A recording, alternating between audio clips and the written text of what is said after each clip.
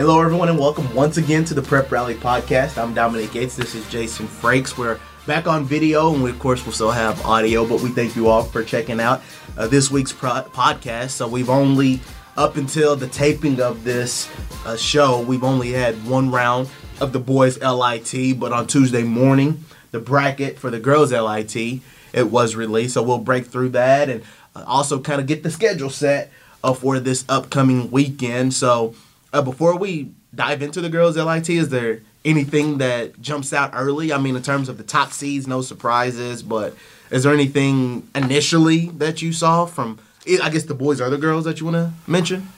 Well, they played the boys' LIT the first round Monday night. No real big surprises from that. Iroquois got a nice win. That's a team we really haven't talked a whole lot about. They're 14-2 now. Yeah. They haven't played the most difficult of schedules. They have Bauer Tuesday night in the second round. So, but Jeff Morrow's done a good job there at Iroquois. Like I said, has them 14-2 and playing well in a really tough 6 region. So, but going forward, Wednesday should be really fun at Valley with the 4 quarterfinals. You got possible matchups there. You could have Mayo against Manual. Yeah. You could have Butler against PRP. You could have Bauer against Western. Mm-hmm. You might get Dawson Trinity. So, the first couple of days, the boys LIT, maybe not a whole lot of great matchups, but starting Wednesday at Valley should be really fun. And then the semifinals Friday night at 6 and 8, and then the championship game Saturday night at 7:30 sets up to be a lot of fun basketball toward the end of this week. It really does. And then, of course, like I said, on Tuesday, obviously, we will still have some coverage of games. But in terms of talking about on the podcast, we won't be able to. But, yeah, you'll be able to get that early taste of St. X Trinity on Tuesday. Yeah. And you mentioned some of those other games like Iroquois and Ballard. So I think that is the one fun thing. And there's been some other teams on this list that turned a few heads and have been impressive. A team like Atherton is a team, like you mentioned, kind of like Iroquois, we haven't talked a whole lot about. But they've had some quality wins and had a nice little start to the season at this point, 8-4, and blew out Highlands Latin not too long ago, and they'll play Butler on this Tuesday. And we've obviously talked about Butler and how competitive they've been. So it really does set up really nice on the boys' side early on. So I guess that's the biggest takeaway for me, too. Yeah.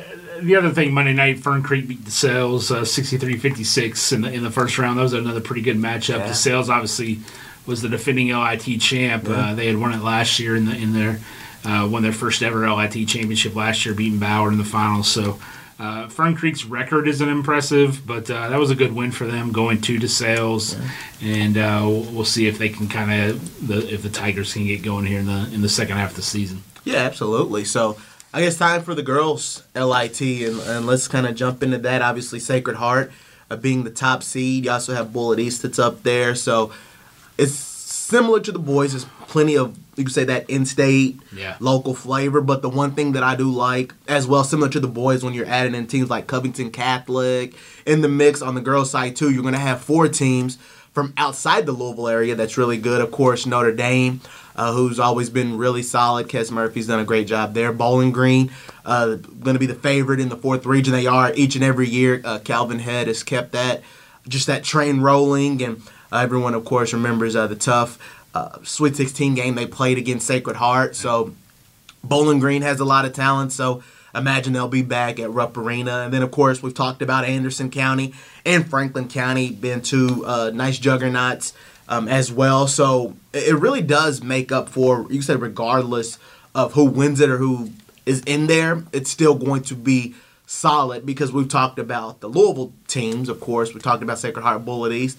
But then Bowling Green was able to get a win over Bullitt East this week, or this week or last week, on Saturday, yeah. So again, it shows that this girls tournament, Sacred Heart's the favorite, but there's a lot of teams that we could be talking about playing for that championship.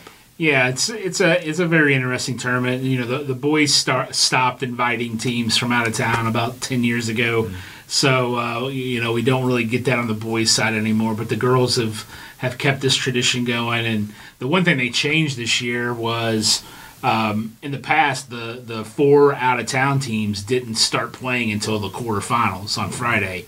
So they sort of got buys into the quarterfinals where you had those 4 teams and the 4 from Louisville who were left after the first couple rounds. And what they've done this year is those 4 out of town teams, they start playing on Tuesday. They're in the round of 16. So I know a lot of people didn't like that they sort of got that, quote, unfair advantage of getting into the quarterfinals. I mean, there was a simple reason for that. They didn't want those teams to have to travel here on a school night and have to play on a Tuesday or a Wednesday, and instead they could just come on Friday and spend the weekend. But they've changed that up this year. I think that makes it a little more interesting when you have those teams sort of coming in early, if you will. And it sets up for some good matchups. Like you said, Sacred Heart is the number 1 seed. They're the team to beat. You've got a Tuesday night matchup, and this tournament just it doesn't start till January 24th, so we're looking a couple of weeks ahead here. But you've got Bowling Green against Mayo, a heck of a second round matchup there. You've got Franklin County against Manual, another really good matchup. You've got Christian Academy against Anderson County, and you got Notre Dame against Assumption. So. All 4 of those out-of-town teams being here, some really good matchups there early. But, I think Sacred Heart's a favorite. I think Boyd East, you got to look at. I think Notre Dame's had an outstanding season. Yeah. And of those 4 out-of-town teams, they might be the one best equipped to get to the final and maybe win this thing. They're playing really well. Like you said, Bowling Green got a win over Boyd East. Franklin County lost a couple of their last 2 games over the weekend. So they're kind of stumbling into this, and then Anderson County, they were off to a really good start and lost to Central. Yeah. They probably have the front runner for Miss Basketball and Amaya Jenkins, who's committed to UK. So you UK fans can go out and see her in action. But it's a deep field. It'll be a lot of fun, and I think winning the girls LIT. People used to say this about the boys LIT. I don't think this is the case anymore with the boys because you don't get those out-of-town teams. But I think maybe winning the girls LIT is just as hard as winning the Sweet 16 and maybe even tougher. It really is. I mean, just the teams that we mentioned.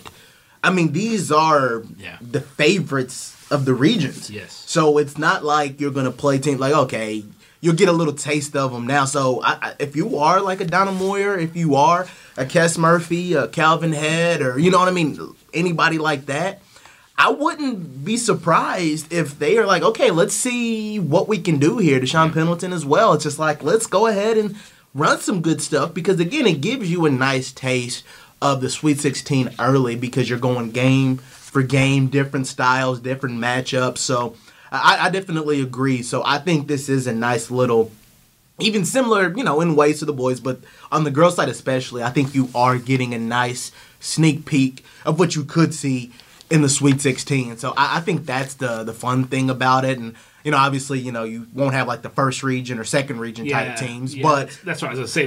That, McCracken County and GRC are probably the 2 best girls teams that aren't in this tournament. Yes. But you've really got, with those 4 other ones and the Louisville teams, you've got most of the rest of the best teams in the state in this tournament. That's true. And I think that's what makes it that much more exciting. So there's a lot of teams that I haven't been able to see yet. And, we talked before about, like, Central beating Anderson County. I'm curious. I'm like, you looked up the stats. It was like, okay, everybody was healthy and full speed. So it's like, okay, you can bring up, like you say, the Central boys game in the LIT Monday night. They had some COVID issues. So it's full staff. So you got, like, Amaya Asher, Amaya Jenkins. You just got a lot of star power. So I think that is another thing why these games could be very competitive. Yeah, it'll be fun, and who knows between now and January 24th, how COVID might affect some of these teams. So, hopefully that won't be an issue.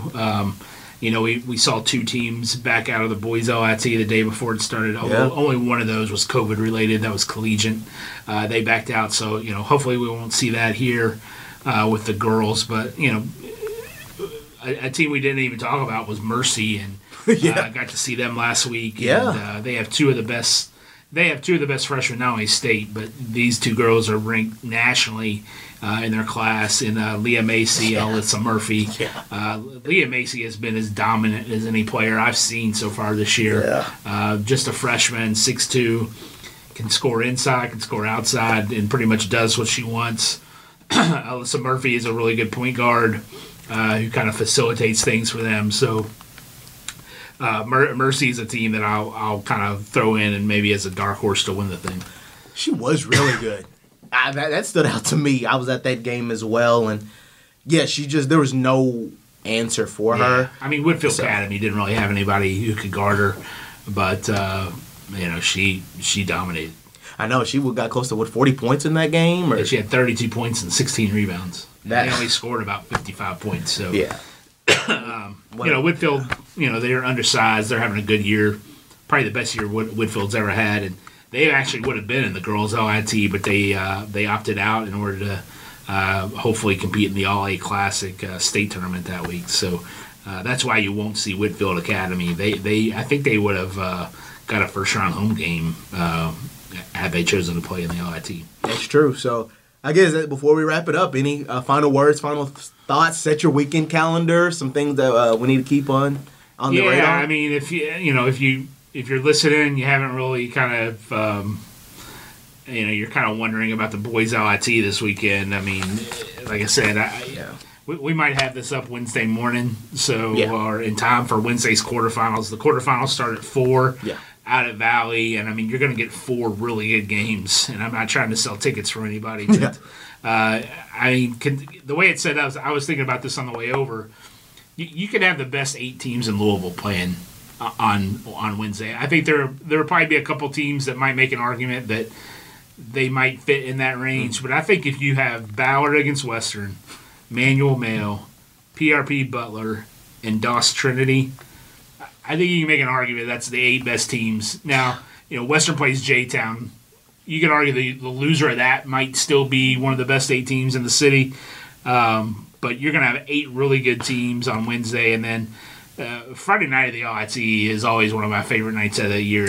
That's just, I don't know how to describe it. It's usually the 4 best teams in the city. Mm-hmm. It's a Friday night.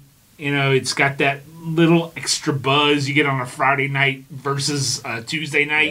Yeah. Tuesday night games are fun. Friday night games, just something about them. Yeah, it's different. It's a little different. There's a little more buzz.